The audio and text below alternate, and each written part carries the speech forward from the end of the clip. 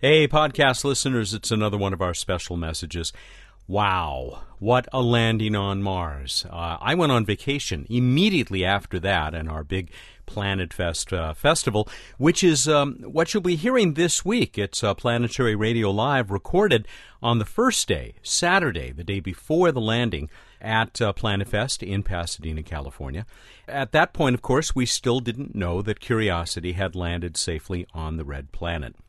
You'll only hear a small piece of the panel discussion we have with Scott Hubbard, Andrew Chaikin, and Bill Nye. But there will be more in next week's show, and a lot more, because we talked for about 45 minutes, I think. Pretty much all of that in this online version of the show next week. That's the show for the week of August 20. Here is Plan Rad Live at Planet Fest. Go Curiosity. When you wish upon a star. From Planet Fest 2012, Curiosity knows no bounds. This is Planetary Radio Live. Here is your host, the Planetary Society's Matt Kaplan.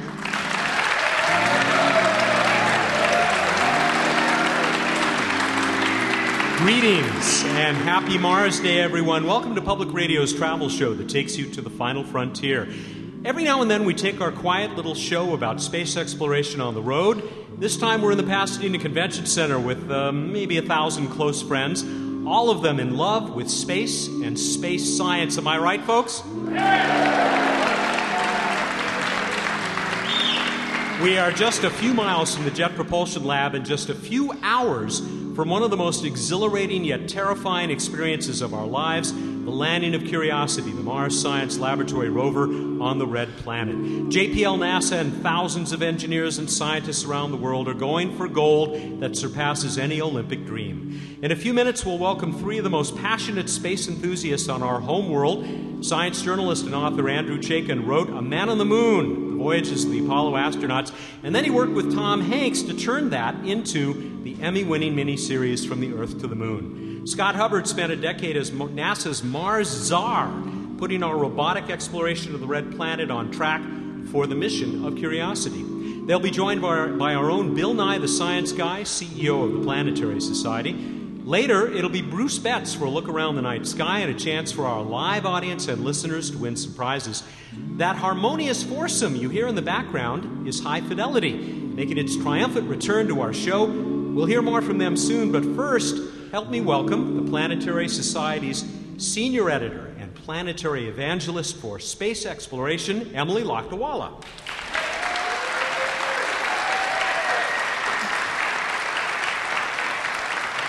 And I got to say, Emily, I love your new title, Planetary Evangelist. That's right. I got to tell people all about the great news from space. And I hope you have a proper Martian topic for us today. I do. I'm going to talk to you about the 3 ages of Mars. Now, Curiosity is a gigantic rover, but it's standing on the shoulders of giants. And by that I mean the long program of Mars exploration that's unfolded over the last couple of decades. When that started, we only knew that Mars was a dead planet that's cold now and maybe it had some water in the past, but that wasn't really very fleshed out. Thanks to a long history of several landers and many orbiters, 3 of which are still active at Mars, we now understand a much more nuanced story about the history of Mars. So let me tell you that story. It all began in a slightly more Earth-like state. We don't know how warm it was, how thick the atmosphere was, but what we do know is that the chemistry of the water on Mars was much more similar to what it is on Earth today, a fairly pH-neutral environment that resulted in the kinds of minerals that we form on Earth today, things like clays. Later on, there was a last burst of volcanic activity that filled the sky with sulfuric acid and other nasty things, and that resulted in the acidic age of Mars, which produced these very sulfate-rich rocks. Finally, we had the last modern age of Mars, which is what Mars looks like today. It's very cold, it's very oxidizing. It's rusty, that's why Mars looks red. Now, the 2 Spirit and Opportunity rovers explored the sulfate age, this sort of middle age of Mars's history. Now that we understand that there's this clay age, this older age of Mars's history, when there was more water running around, we knew that that's where we needed to send the next mission. So thanks to this long history of orbiters, particularly the most recent Mars Reconnaissance Orbiter and Mars Express, with their ability to tell where these minerals are in tiny little exposures on the planet, now we knew where to send Curiosity to explore those most ancient rocks that formed in water that might have provided environments where life could have begun and even flourished. So that's what we're going to see with Curiosity, and I can't wait to find out what it discovers. So what's the next stage of Mars? The biological age? Well, the next age of Mars may be the human age of Mars. When we go and do to Mars, well, what we're doing to Earth, which we can't exactly kill Mars's life, because as far as we can tell, there's not a lot of life there right now. But we could perhaps change it. And as humans are changing Earth today, we may one day change Mars. Thanks very much, Emily, and I will see you next week. Look forward to it, Matt. She is the Planetary Society's senior editor and planetary evangelist. Now, High Fidelity entertained us on one of the very first Planetary Radio Live shows. The award-winning Barbershop Quartet, they've stayed pretty busy since then. You might have caught their hilarious barbershop rap on a recent Tonight Show with Jay Leno. Anybody see that? It was really cute. They were the only funny part of the sketch, actually. Ladies and gentlemen, please give a big space geek welcome to High Fidelity.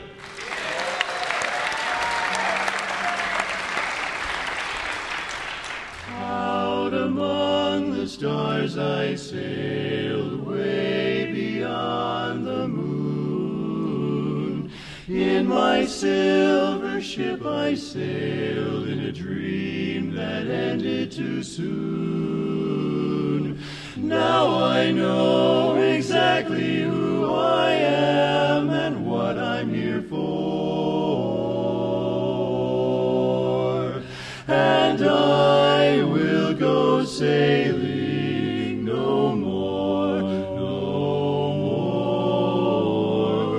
All the things I thought I'd been, all the brave things I've done, vanish like a snowflake with the rising of the sun.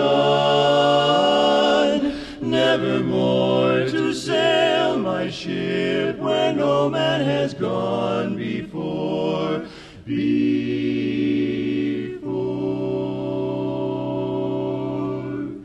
And I will go sailing no more, no more,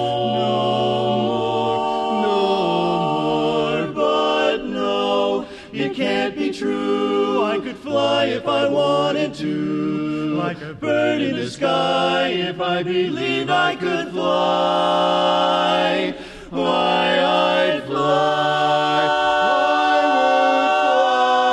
I would fly if I tried. I could fly. Clearly, I will go sailing no more. I will sail no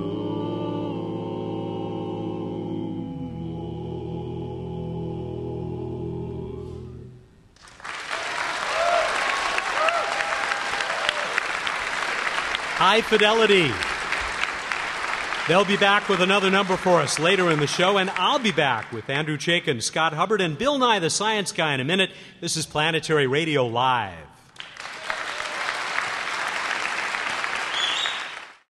I'm Robert Picardo.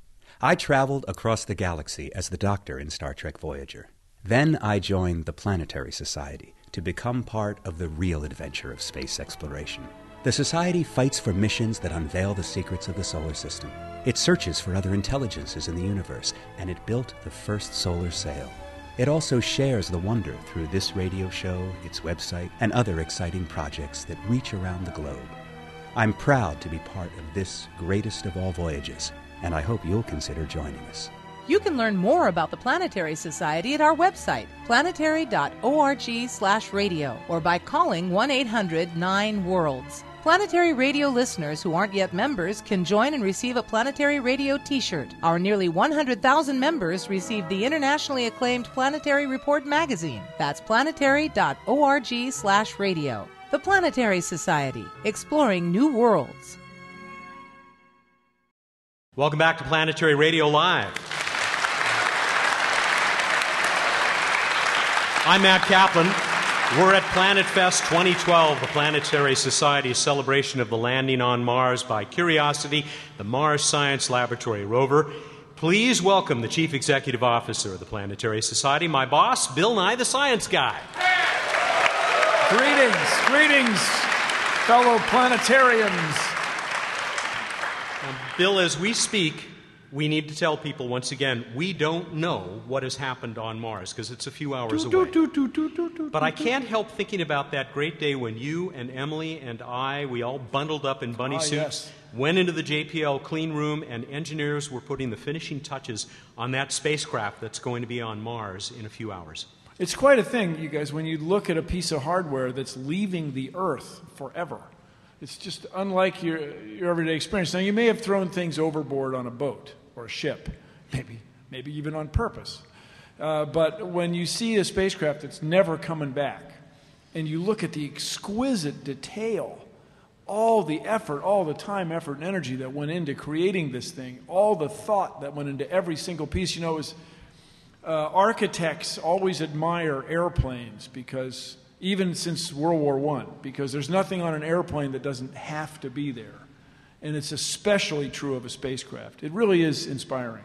Let's get to our other special guests. How many of you watched and loved From the Earth to the Moon? That terrific miniseries.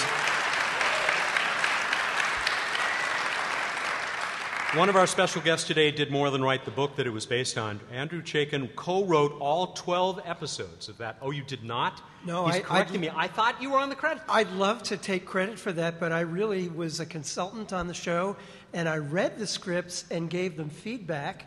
I do know that you spent 8 years researching A Man on the Moon, which is the book this was based on. He interviewed all 22 of the then surviving Apollo astronauts. He's an original member, I think, of the Mars Underground, who has also written the terrific A Passion for Mars, which is really about that topic.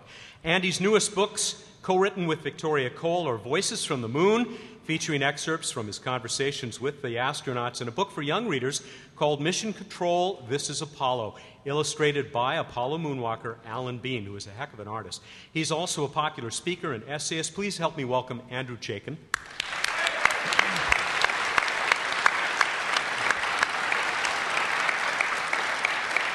Now, how would you like to be known almost officially as the Czar of Mars? Sounds right out of Edgar Rice Burroughs, doesn't it? That's what Scott Hubbard became in the year 2000 when he was named NASA's first Mars program director after running the agency's Ames Research Center for 5 years. Scott and his hand-picked lieutenants oversaw the complete restructuring of the Mars exploration program after it had suffered 2 catastrophic mission failures.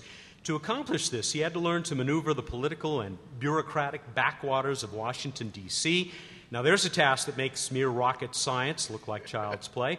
He's now a professor of aeronautics and astronautics at Stanford University. He's just published the unique and fascinating Exploring Mars, about his accomplishments at NASA HQ. Here's what Neil deGrasse Tyson had to say about the book. It's high time somebody revealed the underbelly of why and how we travel to the Red Planet. Every mission to space is enabled by financial, political, and cultural forces that you never hear about it. Leave it to NASA's Mars Czar to tell this story. Please welcome Professor Scott Hubbard. Thank you. Thank you. Now, gentlemen, I think it's safe to say that you share a passion for Mars, but you took such different paths to sort of expressing that. Andy, how did you become a Martian? You know, I'm sure that my brother and sister were convinced that I was a Martian even before I knew it. Well, look at you. Yeah, exactly. And I mean, I was like sitting on the floor with space books at age 5, and, you know, they were off doing other things that kids normally do. So it really was in me from as long as I could remember, and my dream of becoming an astronaut drove me forward I thought I was going to become an astronaut by way of becoming a planetary geologist. And then I realized that my very imperfect medical history was going to prevent that. And it was only a few years after college that I kind of lucked into a career in journalism, sort of backed into it at Sky and Telescope magazine. And I have turned myself into a space historian, who knew, and a storyteller of space. And to me, I have to say that Mars, to me, is a story. It's a story that, of course, is just barely been written, but it is one of the most magnificent stories in human history. And that's one of the reasons that I get up in the morning, is to see what happens next. Scott Hubbard, how did you get into this line of work? Well, I had a history that is very much like Homer Hickam and Rocket Boys. That's a great book, by the way. It is a fascinating book and a good movie. I grew up in a little tiny town in Kentucky, a child of the space age. Sputnik went up. I was 9 years old, and I remember going out in the backyard, and I had this little refractor, it was about a 2-inch refractor, and looking up at that fuzzy red spot up there. And then I saw Echo 1 go over, the big reflector, the first demonstration of what became communication satellite. And I thought, wow, it'd be really cool to work on something like that. And so I started off the way you always start off, by blowing up stuff in the basement. and I right on, Rocket Boys. And I burned off my eyebrows. My mother was horrified. My father thought it was funny. And I was banished to the backyard, terrorized the neighbors by launching rockets over in their direction, and the rest is history. Some combination of science fiction and science fact, and I just could never get away very far from wanting to know about life in the universe, and that informed much of the rest of my career, and so I finally did get a chance to design missions. And ran the Ames Research Center, as we said. Yes, indeed. That was the last stop on my NASA career. 20 years with the agency, and was very fortunate to get the extraordinary opportunity to take almost a clean sheet of paper in 2000 and redesign the Mars program. And it's lasted for a decade. Now, that's where I don't think you're a masochist, are you? To the best of my knowledge, but... So, why would you voluntarily leave behind this great place, the Ames Research Center, for this completely alien and hostile environment within the Beltway in Washington, D.C.? Well, I had a call. I was investigating an earmark in Montana or someplace, near Yellowstone. And I got a call from... Scott, what do you mean an earmark? Where a guy writes into a budget bill that they've got to give Bill Nye money because he's such a great guy. Who was that? I think this was Senator Burns. I was sent up there to find out if this was real stuff or fluff. And the administrator phoned me, Dan Golden, a very interesting character. Someone's read Scott's book, The Person Laughing. Yes, The Person Laughing at the known for his volatility. And for his pronunciation of the word Mars. So the NASA family is going to Mars. He asked me to come and meet with him, and he literally and figuratively put his arm around me and said, "Son, your country needs you." And he said, "No, I want you to come to Washington to fix the mess." And I thought to myself, well, this could either be completely nuts or a chance to do something that comes once in a career. And I went with the latter, and it worked out. Although I have to say, it's not science, it's not only engineering, it's a whole bunch of other stuff, too. But this other stuff is absolutely vital if we're going to do things like fly to Mars. I spent an enormous amount of shoe leather going between the House appropriations and Senate appropriations and the Office of Management and Budget and all these people with green eye shades who do the arithmetic on NASA's budget and convincing them that an investment in a decade to understand whether there was life on Mars was a really good idea. You also had to disappoint some people now and then. For example, there were a lot of people back even then who said, we need to have a Mars sample return mission were we ready for such a thing? Absolutely not. I remember sitting in a room about this size with hundreds of members of the Mars science community, and I asked them the following question. I said, who out here can give me a good answer, and this was 12 years ago, why we should go and spend then, it was $3 billion to bring a half a kilogram, 500 grams back from Mars. So these are scientists and engineers in the audience? Mostly scientists, a smattering of engineers representing the planetary science community. And I did not get a crisp answer. And so I canceled the Mars sample return at the time because the risk of not getting a good sample was simply too high. That must have been about the time they started calling you the Mars Czar. Right, because they were wishing that the same thing that happened to Nicholas II would happen to me. I'm just wondering who your Rasputin was. But gentlemen, we're out of time for this week's portion of our conversation. We will continue it on air and online in next week's episode. And for listeners, we will have much, much more of the conversation for you online in our show for the week of August 20th.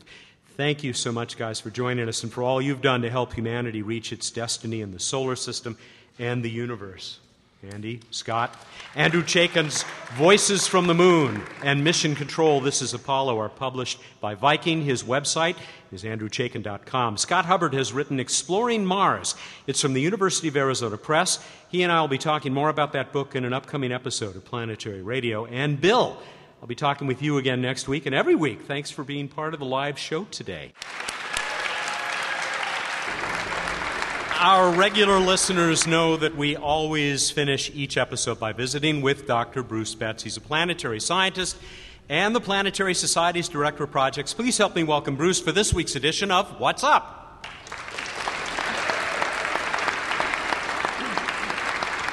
All right, so here we are at Planet Fest 2012. Welcome. Thank you.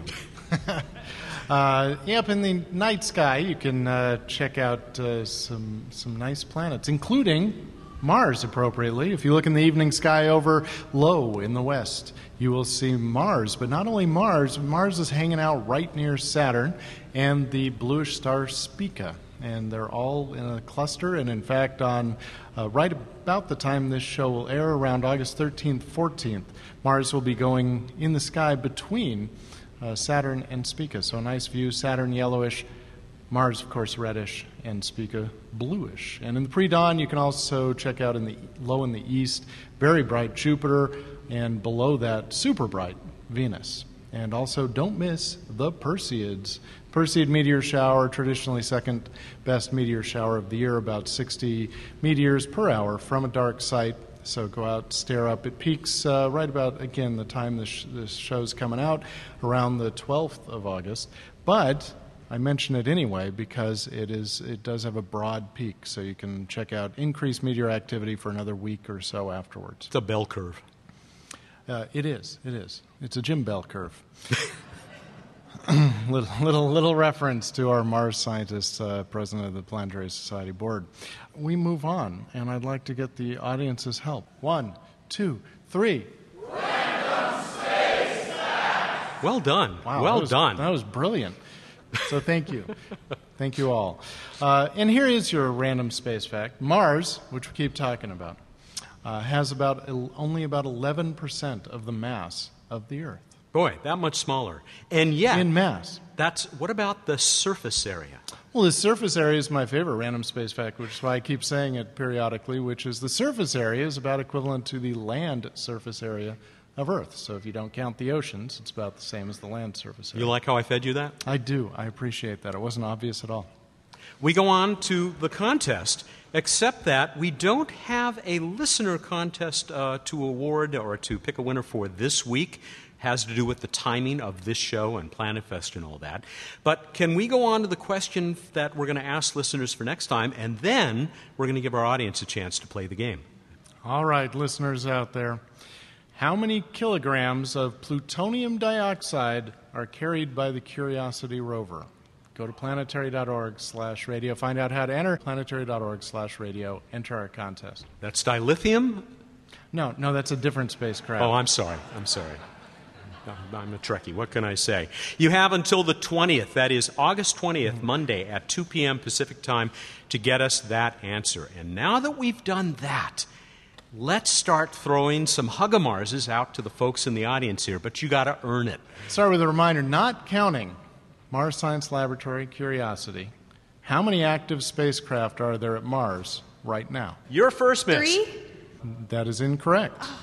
Number of active spacecraft at Mars. Both in orbit and on the surface. That is correct. Okay, active spacecraft. Yes, sir. Is it 4? It is indeed 4. It is 4. You know what that Okay. means. It's time to throw the Huggamars. All right, let's see if he can get it out to this guy at the microphone. Yeah! Mars is mine.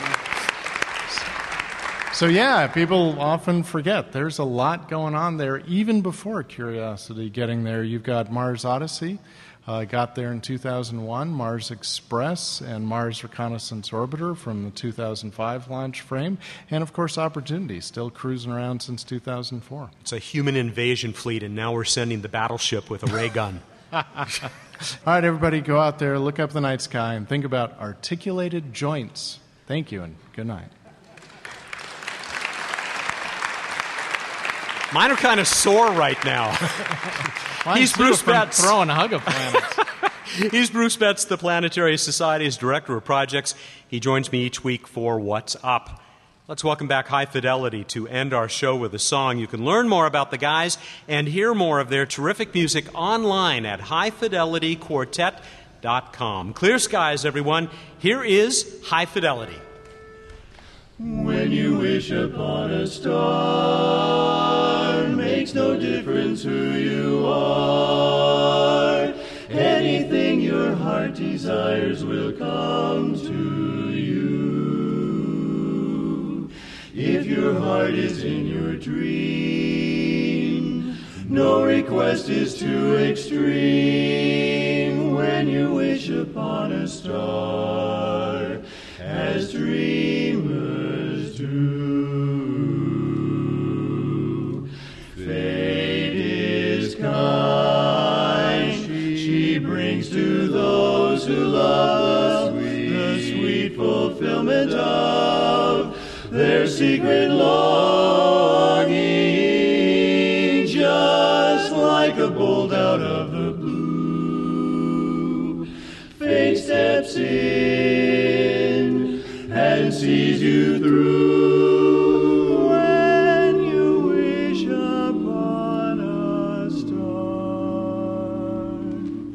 Your dreams come true.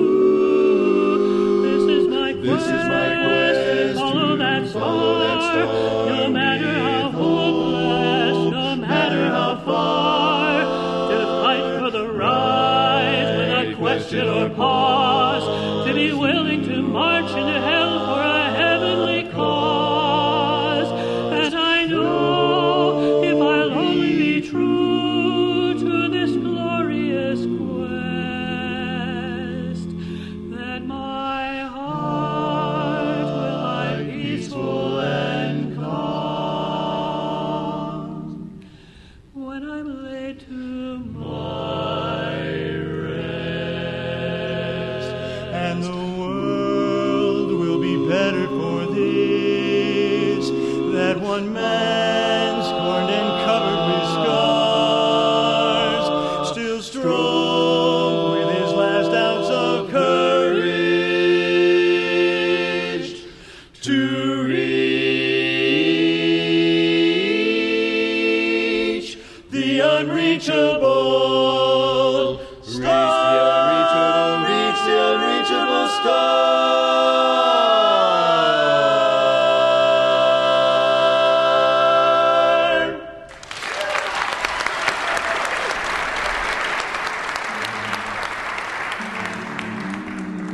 Thank you to all of our generous Planet Fest sponsors, including NASA's Jet Propulsion Laboratory, bringing the universe to you, along with landing Curiosity on Mars. Space Exploration Technologies, better known as SpaceX, designs, manufactures, and launches the world's most advanced rocket and spacecraft. and X-Core Aerospace, new technology of space exhibiting a full-size model of the Lynx suborbital spaceship. Planetary Radio is produced by the Planetary Society in Pasadena, California, and made possible by a grant from the Kenneth T. and Ellen L. Norris Foundation and by members of the Planetary Society. Our audio engineer is Eric Bellani. I'm Abigail Freeman, graduate student and member of Curiosity Science Team.